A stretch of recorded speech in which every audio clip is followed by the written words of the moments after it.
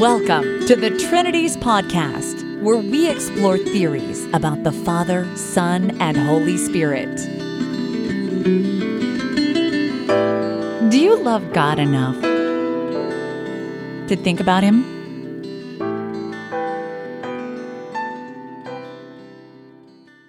Episode 301, Dr. Daniel Boyarin on John 1. Dr. Daniel Boyarin is the Hermann P. and Sophia Taubman Professor of Talmudic Culture in the Departments of Near Eastern Studies and Rhetoric at the University of California at Berkeley. He's the author of more than a dozen scholarly books and more than 150 scholarly articles in English and in Hebrew. He's been called one of the leading, possibly the leading Talmudic scholar in the world today. Dr. Boyarin is an Orthodox Jew, although he's notoriously an independent thinker on many topics. Many Christians interested in historical theology and in apologetics have read his work on ancient Jewish and Christian theologies. I did try to get an interview with Dr. Boyarin for this episode. If he hears this, I would consider it an honor to interview him about this and some closely related topics.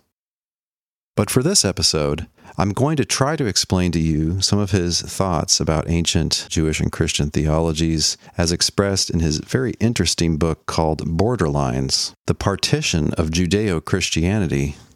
And I'll also take you through most of his appendix to the Jewish Annotated New Testament entitled Logos, a Jewish Word, John's Prologue as Midrash. And by the way, if you want to know more about this very interesting edition of the New Testament, you can check out my interview with one of the co-editors, Dr. Amy Jill Levine, on my Thinking About Religion podcast. I'll put a link for that in the blog post for this episode. Dr. Boyarin is a historian, but he's also a scholar of literature, and he's very interested in how literature can be used to unite or divide people. The way he looks at it, in the 1st and 2nd centuries Common Era, or AD, what we now call Judaism and Christianity were neither sociologically nor theologically distinct enough to be considered two religions. In fact, he argues that all of the earliest Christians were really within the orbit of a very diverse Second Temple Judaism.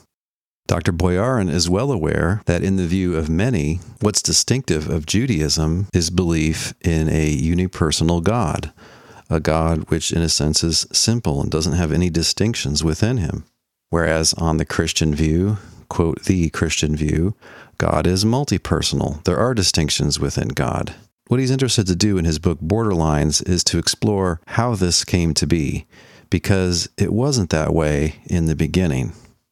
To give you his view in a nutshell, he thinks that in Second Temple Judaism, quite a lot of Jews, possibly even the majority, bought into the idea that there had to be some kind of mediator by which God deals with the world. Now, whether this mediator is a second God, a being numerically distinct from the one true God, or whether this mediator is just a power of God, kind of an aspect of God or an action of God or something like that. Those are pretty big questions. Dr. Boyarin is not terribly concerned with the difference between those two. He emphasizes that there was a widespread buy-in to this idea that there had to be a mediator between the cosmos and the God who created the cosmos. He'll talk about Jews in this period as either being binitarians or ditheists without, concerning himself too much with what the difference between those two is. The reason that Dr. Boyarin's work is so beloved by contemporary apologists, and honestly, they just take bits and pieces of it, they tend not to understand his whole vision, his whole concerns, is that they want to say, hey, look, the Jews already, when Jesus came on the scene, they already believed in multiple persons in God, and so it was not that surprising that people like Paul and John came to see Jesus as being one of the persons within God. Because look, Jews have long believed there were multiple persons in God, right? There's the Lord and there's the angel of the Lord. Now, the angel of the Lord, those are some difficult questions for the interpretation of the Hebrew Bible, but I'm going to set those aside because I want to get to John 1. But before I get that far, I need to explain some things about ancient Judaism that I think most Christians don't understand, and these are facts that Dr. Boyarin spends a lot of time on. So a mistake, in my view, that a lot of Christians make when thinking about Judaism, and also just thinking about ancient Judaism, like Judaism in the first century, is that they think that Judaism is what they read about in what Christians call the Old Testament. But in fact, Judaism underwent some massive changes in late ancient times. So remember that the Romans destroyed the Second Temple in AD 70, and then in 135, they brutally and finally put down the last Jewish revolt, trying to have their own home country. And so Judaism was forced to not anymore be a temple ritual-centered religion. And when things eventually shook out, the dominant force in Judaism were the rabbis. And they presented a very text-oriented and very study-oriented version of Jewish faith and practice. But as Dr. Boyarin emphasizes, the rabbis kind of standardized a lot of Jewish thinking about God. And in the 100s and in the 200s and even farther on into history, the rabbis were trying to consolidate things in their own way. And yet at the same time, there survived other kind of streams of Jewish thought and practice. So eventually they came to dominate, but that did not happen right away.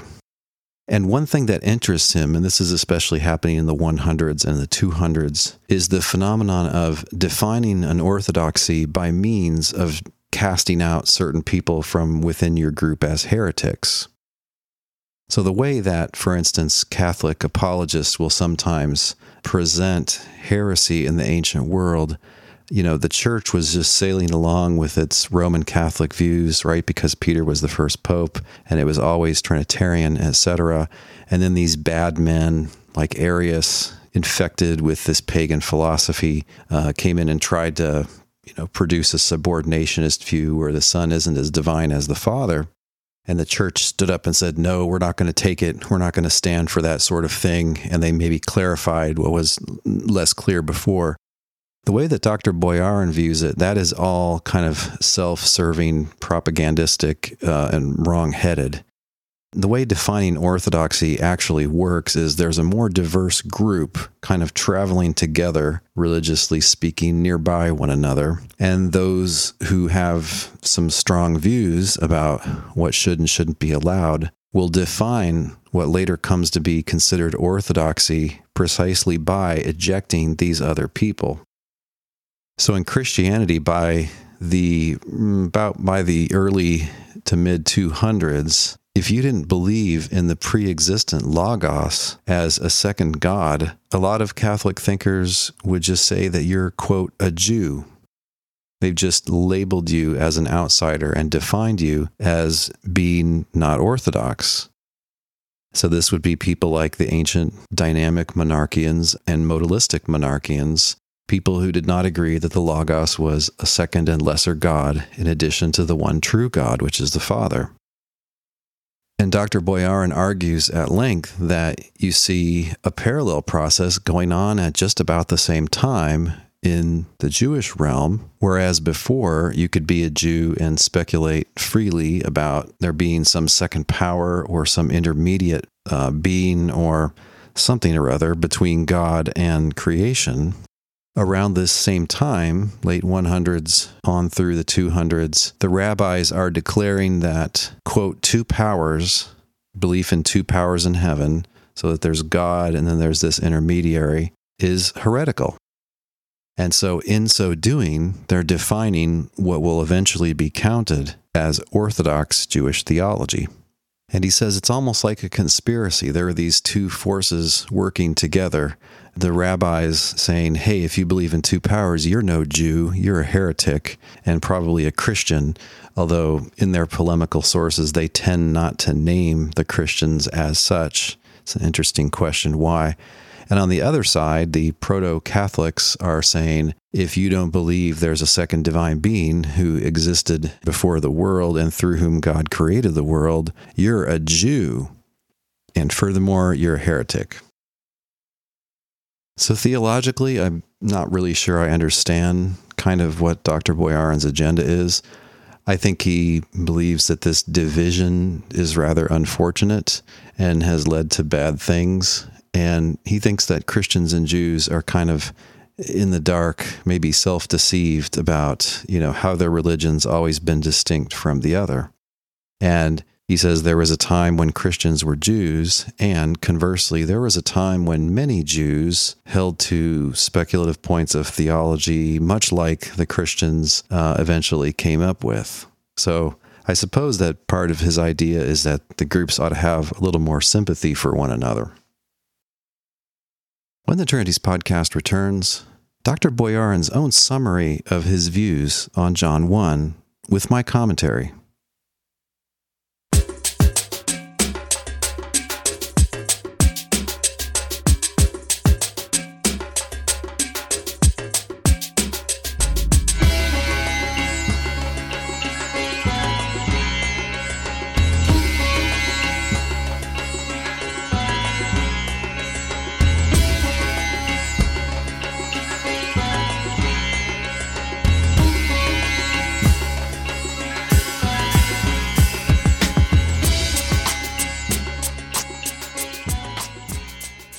I'm going to present to you Dr. Boyarin's appendix from the Jewish Annotated New Testament. It's called Logos, a Jewish Word, John's prologue as Midrash, and this will explain a lot of his interpretation of John 1, and I'll also offer some of my own comments and bring in a few points from his much longer treatment in his book called Borderlines.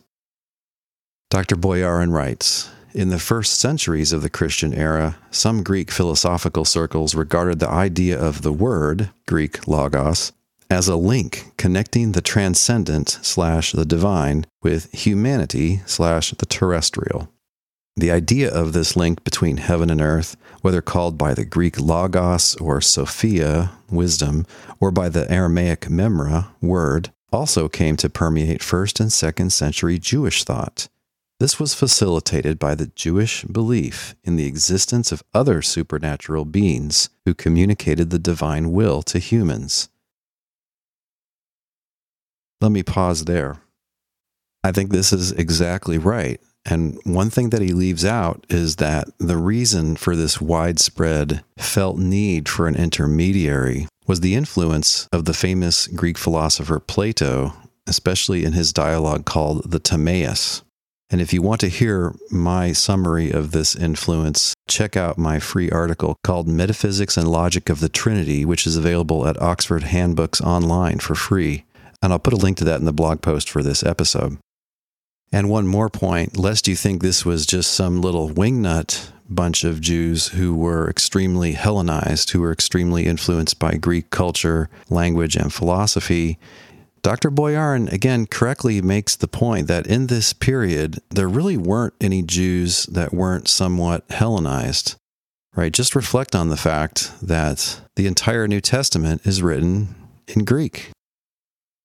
So it's really a question of degree of influence. There isn't really any pure Hebraic thought here, which is untouched by Greek influence. Dr. Boyarin continues, the use of the Logos in John's Gospel, in the beginning was the Word, that is Logos, and the Word was with God, and the Word was God, John 1:1, is thus thoroughly Jewish.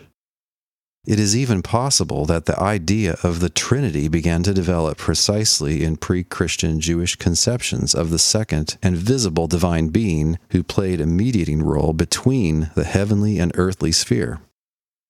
Side note, I wouldn't go that far. The idea of the Trinity as in a tripersonal God comes in rather late and just isn't in play in the 100s and in the 200s. So now he talks about Philo, the very Hellenized Jewish writer contemporary roughly with Jesus. He writes, Philo, writing in 1st century CE Alexandria for a Jewish audience, presents the idea of the Logos as if it were a commonplace. His writings make apparent that, at least for some pre-Christian Jews, there was nothing strange about a doctrine of a manifestation of God, even as a, quote, second God. The Logos did not conflict with Philo's idea of monotheism.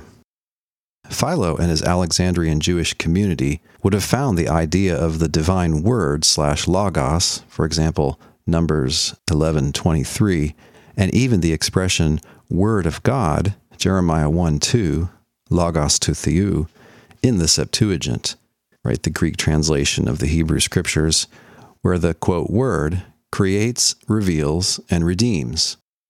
Picking up on this usage, speaking of the revelation at Sinai, where unexpectedly the voice is seen, Philo writes, "Whereas the voice of mortals is judged by hearing, the sacred oracles intimate that the words of God, logoi, the plural, are seen as light is seen, for we are told that all of the people saw the voice." Exodus 20:18.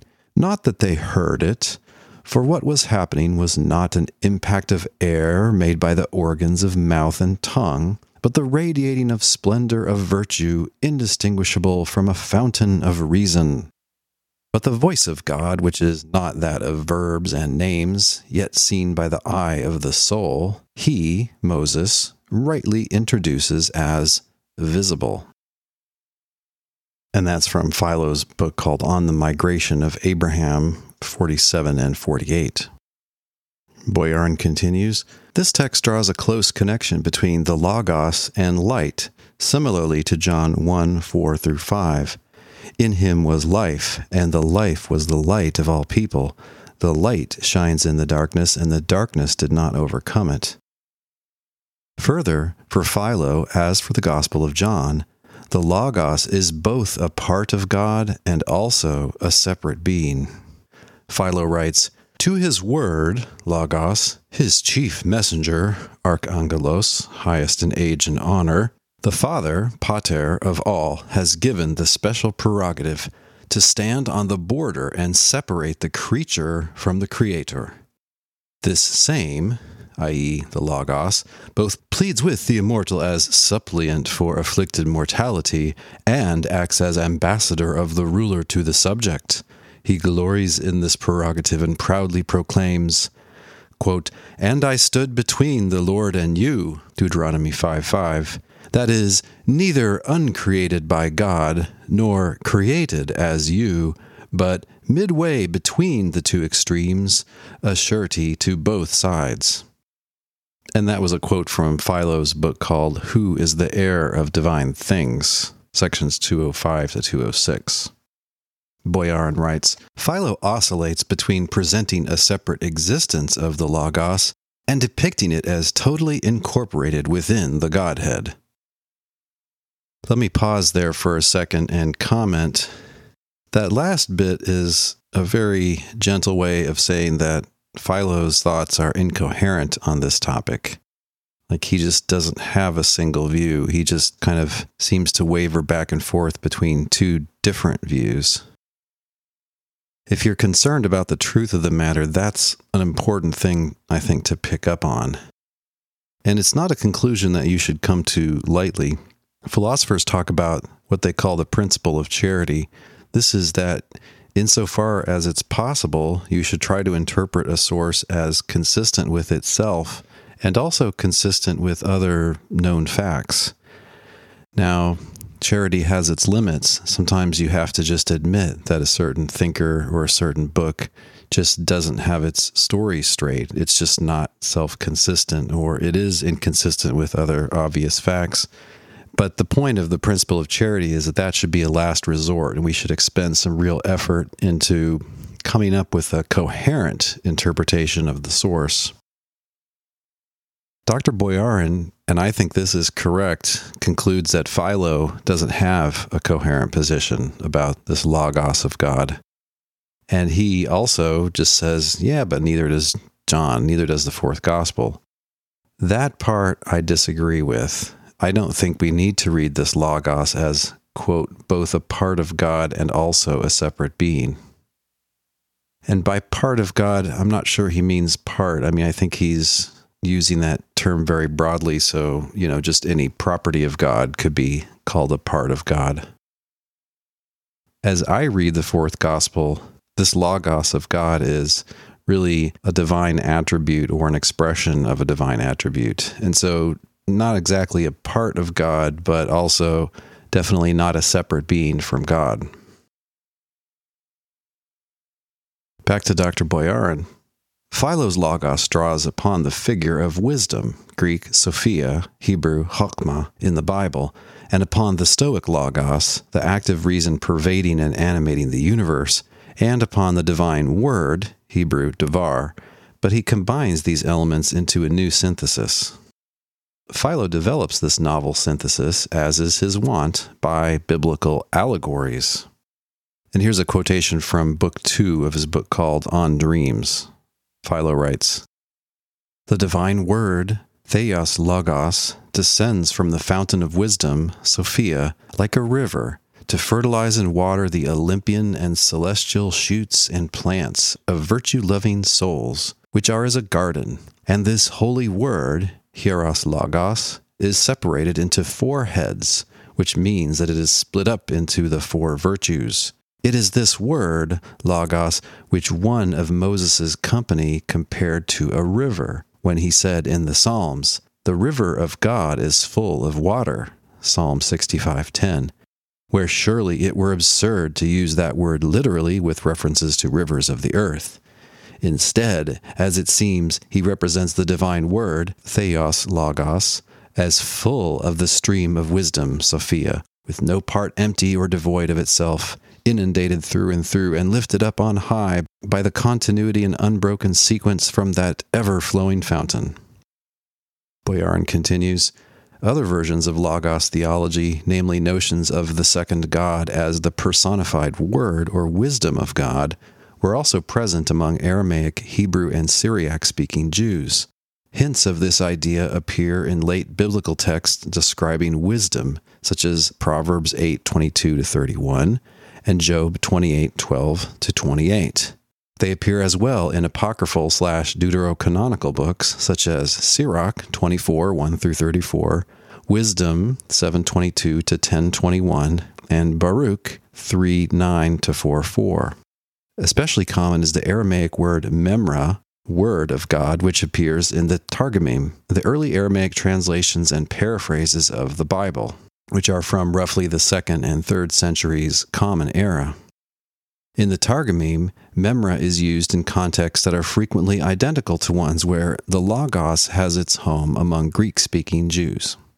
Although official rabbinic theology sought to suppress all talk of the memra or Logos, before the rabbis, contemporaneously with them, and even among them, many Jews held a version of monotheism that accommodated this divine figure linking heaven and earth. Whereas Maimonides, 1135-1204, and his followers, a millennium after the flourishing of memra theology, understood the memra along with the Shekinah, presence, as a means of avoiding anthropomorphisms in speaking of God, historical investigation suggests that in the first 2 centuries CE, the memra was not a mere name, but an actual divine entity functioning as a mediator. And just an aside here, I would add, yes, but don't forget that Philo talks about the Logos, etc., as powers of God, and in some of these sources, it's very much ambiguous whether or not these are just literal powers or expressions of God's power, or whether they are actual, real, intermediate beings. But it would seem that the Platonic demand for an intermediary would require a third party. So here I'm going to skip a bit of Dr. Boyarin's appendix.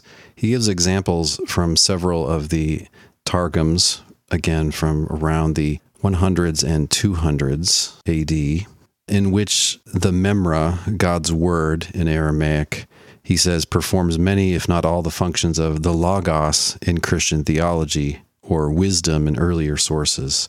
So God's memra is described as creating, as speaking to humans, as revealing the divine self, as punishing the wicked, as saving, and as redeeming. Another aside here, in the scholarship of the 20th and 21st centuries, a lot of scholars don't think that talk of God's word, memra, in the Targums is very important for understanding sources like John. For one thing, they are strictly speaking later than anything in the New Testament.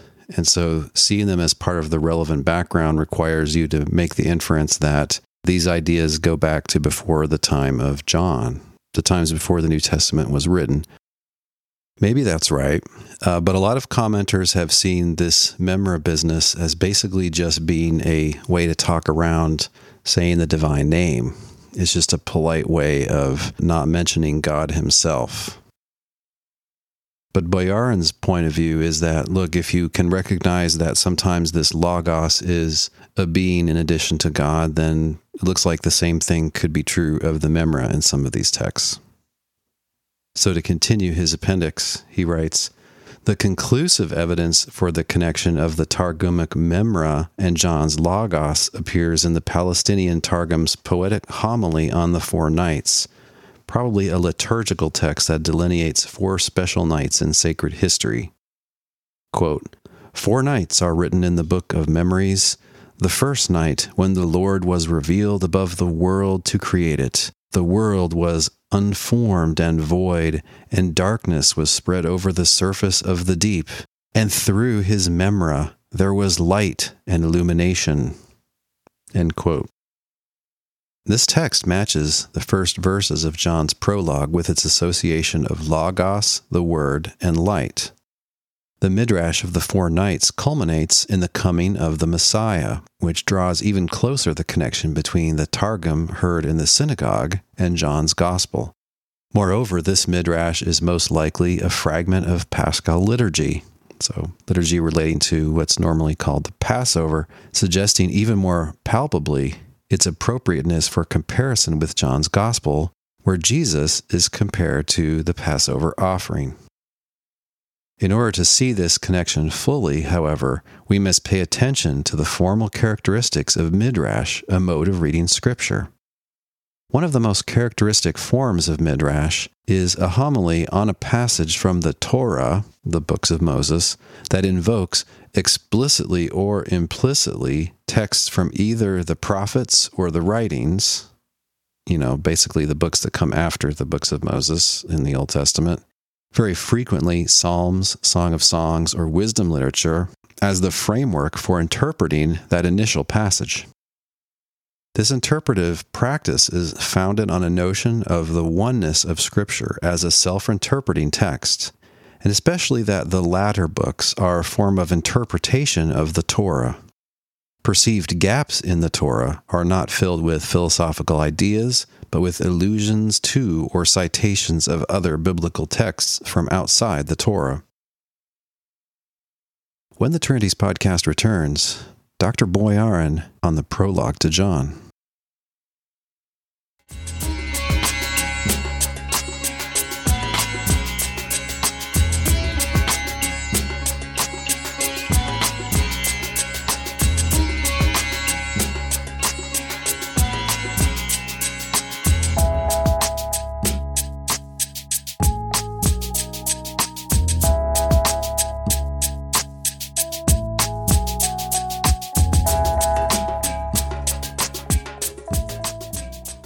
The first 5 verses of John's prologue match this madrishic form nearly perfectly. The verses being preached are the opening words of Genesis, and the extra Torah text serving as the interpretive framework is Proverbs 8:22-31. Because Genesis is interpreted, however, John uses logos and not the term Proverbs uses, wisdom/Sophia. The preacher of the prologue had to speak of logos because his homiletical effort is directed at the opening verses of Genesis with their majestic, quote, "Then God said, let there be light, and there was light," end quote. It is God's saying, God's logos, that produces the light. And indeed, through this word, everything was made that was made. As Philo and others identified Sophia and the Logos as a single entity, so the composer of the Johannine prologue draws from Proverbs the figure, epithets, and qualities of the second God, or second person, the companion of God and agent of God in creation. Just an aside, that's not the view of Proverbs, but once you buy into this need for an intermediary, then it's very tempting, yes, to take this wisdom character that way as this needed intermediary that God had to use to create. Back to Dr. Boyarin. For the purposes of interpreting Genesis, however, this preacher focuses on the Logos, which is alone mentioned explicitly in Genesis. He writes, "In the beginning was the Word, and the Word was with God, and the Word was God. He was in the beginning with God. All things came into being through him, and without him not one thing came into being. What has come into being in him was life, and the life was the light of all people. The light shines in the darkness, and the darkness did not overcome it." The assertion that the Word was with God relates to Proverbs 8:30. Quote, "Then I, wisdom, was beside him," end quote, and even to Wisdom 9:9, quote, "With you is wisdom," end quote. As is frequently the case in a rabbinic midrash, the gloss on the verse being interpreted is dependent on a later biblical idea, in this case Proverbs 8, that is alluded to but not explicitly cited. Later Jewish texts show that Proverbs 8 had become commonplace in the Jewish interpretive tradition of Genesis 1. Although John 1:1-5 is our earliest example of this tradition, this idea is so abundant in late antique Jewish writing that it is best read as the product of a common tradition shared by some Messianic Jews and some non-Messianic Jews.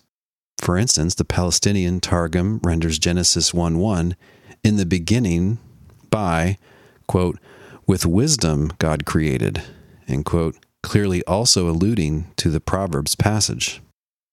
In light of this evidence, the Fourth Gospel's Logos theology is not a new creation in the history of Judaism. Its innovation is only, if even this, in its incarnational Christology, namely the taking on of flesh by the Logos in verse 14.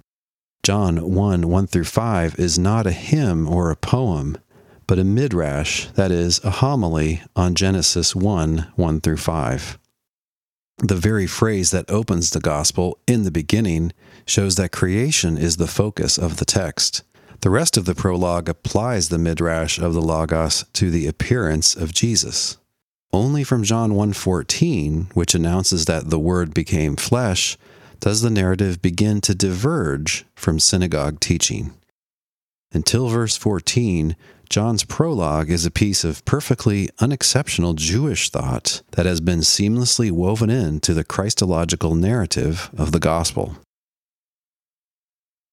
So that's the end of Dr. Boyarin's appendix in the Jewish Annotated New Testament.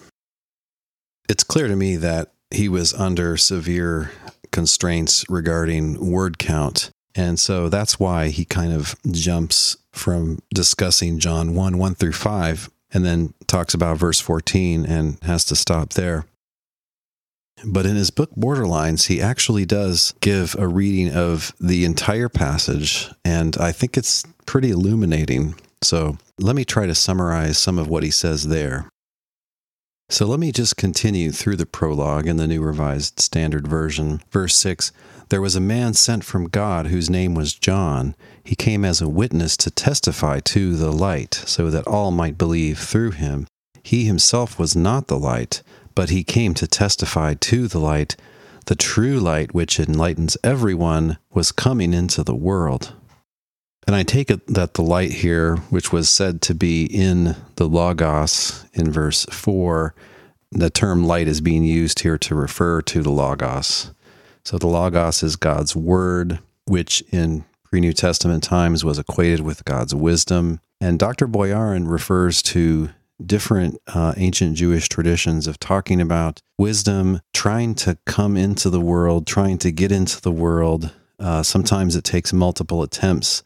Sometimes it ends up coming down to the world in the form of the Torah, the books of Moses. There's other literature in which wisdom, tries to find a way into the world and can't find a place and just decides to go back up to heaven and be with God. And the way he looks at this passage, it's referring to three kind of thrusts of the Logos to get into the world. So the first attempt of the Logos to get into the world is in verse 5. "The light shines in the darkness, and the darkness does not overcome it," or did not comprehend it, some would translate. Just as an aside, I think you can take this sequentially. You can take this to be referring to God's natural revelation or general revelation before he picked out the Jews to be his special people and revealed his word to them. Just before then, God's word doesn't get as far as it needs to get into the human mind. Right, so despite the light shine in the darkness, still God's word is not revealed enough, not known enough in the human realm. He was in the world, and the world came into being through him, yet the world did not know him. So the second attempt to get in is not just through natural or general revelation, but through special revelation to the Jews. And this attempt, worked and didn't work. His own people did not accept him being wisdom or God's word. But yeah, some of them did, so the attempt was partially successful. Dr. Boyarin writes, the second attempt of wisdom to enter the world comprised the giving of the Torah to Israel, and the failure of that instrument as a means of bringing the Logos into the world, because Israel did not understand, as will be recapitulated in verse 17.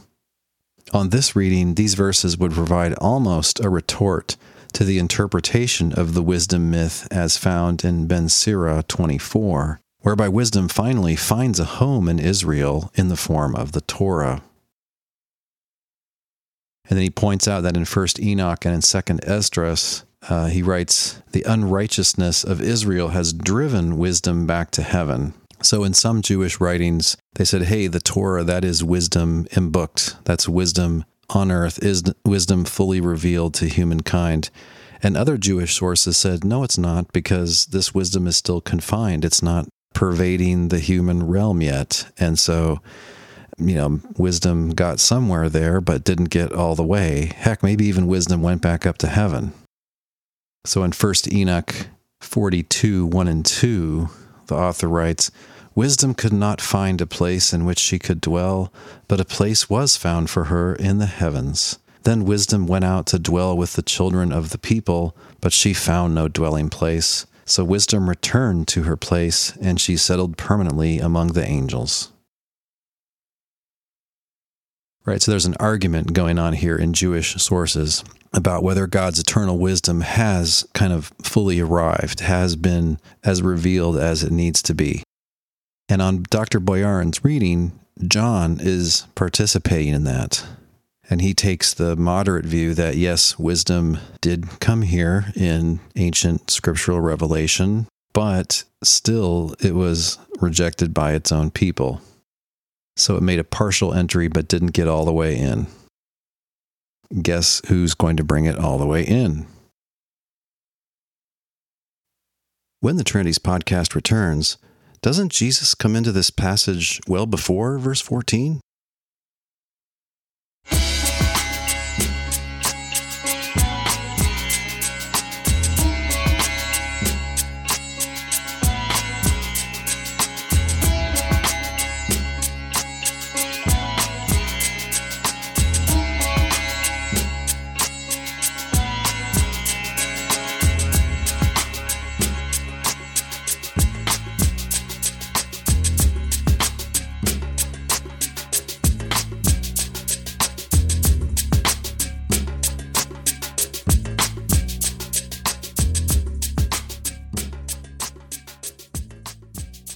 And even though this talk about believing in his name and becoming the children of God who are born of God, even though that does sound Christian to our ears, Dr. Boyarin points out that there is plenty of precedent for Jewish talk about these things. And so it's very easy to read this as just continuing to talk about the faithful Jews who did receive God's word and did thereby become children of God. So Philo uses language like that, and other Jewish sources of this period do talk like that.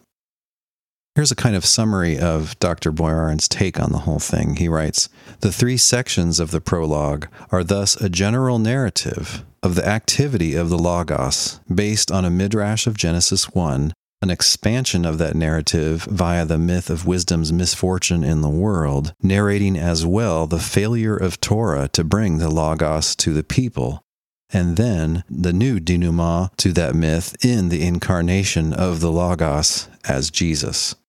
The gospel writer has accomplished two great works through the structure of this prologue and its narrative unfolding. He anchors the story of the incarnation and the life of Christ in the whole cosmology and myth of the coming and rejection of the light, and he moors his own Christological narrative in a traditional Jewish midrash on Genesis 1. And so then he mentions that, look, there is a narrative sense, there is a flow to the whole passage. And so we don't need these modern speculations about, did John take a pre-existing hymn and adapt it and change it somehow? Whether or not there was a pre-existing hymn, this is his composition, and it can be understood in its own terms. So, 14, and when he's talking about incarnation here, he just means, I think, whatever John means by verse 14. He's not really hitching his wagon to, 4th century Chalcedon doctrine of two natures.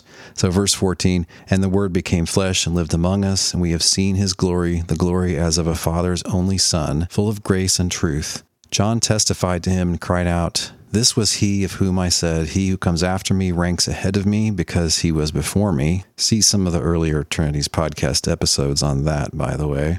That can be made sense of if you translate carefully. Verse 16, from his fullness we have all received grace upon grace. The law indeed was given through Moses. Grace and truth came through Jesus Christ.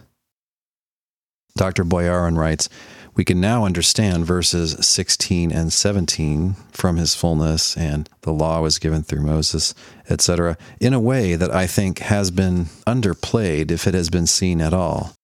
The law given through Moses represents the earlier attempt of the Logos to enter the world, as adumbrated in verses 12 and 13.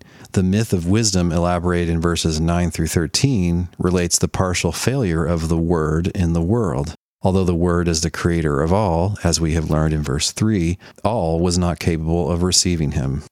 Indeed, his own people did not receive him when he came in the form of the Torah. In response to this failure, however, this time wisdom did not ascend once more into the heavens and abandon the earth and its people. Instead, God performed the extraordinary act of incarnating the Logos in flesh and blood, coming into the world as an avatar and teacher of the Word, not the words. Since the goal of the Logos was to make it possible for those who believed in his name to become not flesh and blood, but children of God, he who was properly the only child of God, the monogenitos, became flesh among us. Just an aside, I don't think that's right. I don't think the unique Son is supposed to be the Logos. I think the unique Son is supposed to be Jesus, who's been introduced 3 verses earlier. So I don't see that this reading supports traditional incarnation ideas at all. I think it's compatible with them, but I don't think it requires them. And that, I think, is a great advantage of it. And in particular, notice that nothing about this reading requires that God's Logos is the same person as the man Jesus. For all that's been said, God can just reveal his truth, his word, his message most fully through the man Jesus. That's all that, quote, incarnation here needs to amount to, if this reading is correct. Toward the end of his main chapter on this in his book, Dr. Boyarin writes, until verse 14, what we have before us is a piece of perfectly unexceptional, non-Christian Jewish thought that has been seamlessly woven in to the Christological narrative of the Johannine community. A strictly chronological narrative interpretation of the text, rather than a lyrical hymnic one, makes for a better reading. I'm inclined to agree. I've tried to present the basics of Dr. Boyarin's exegesis of this famous text. Of course, I didn't come anywhere close to saying everything he says about it, and I strongly recommend his book Borderlines in this regard. I think it includes about everything he says in the appendix to the Jewish Annotated New Testament and more. I would like to see him interact with the old Socinian readings, on which the word throughout this entire passage is just about Jesus, and Jesus doesn't come into it late in verse 14, but he's right there in verse 1. I think he'd have some interesting things to say about it, and I think probably like other scholars like James Dunn, he would probably say, look, an ancient reader, when they see NRK in the very beginning, and then they see creation mentioned after that, they're just going to be thinking, hey, this has got to be the Genesis creation. This can't just be the beginning of Jesus' ministry, the beginning of the gospel era, something like that.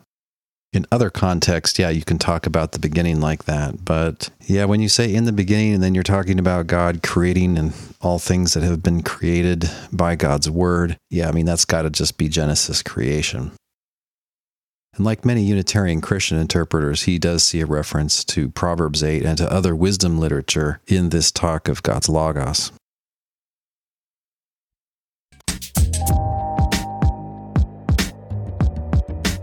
So that's it for this week.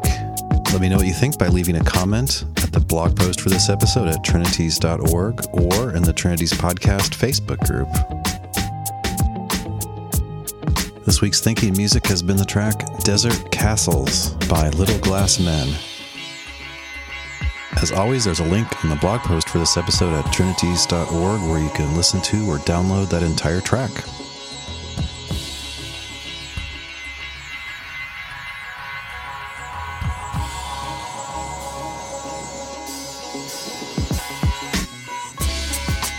Our next new episode will be released on the first Monday of September. The reason for that is in an attempt to keep my sanity, I always take August off. So stay safe, stay in touch. God willing, I'll be back with you early in September.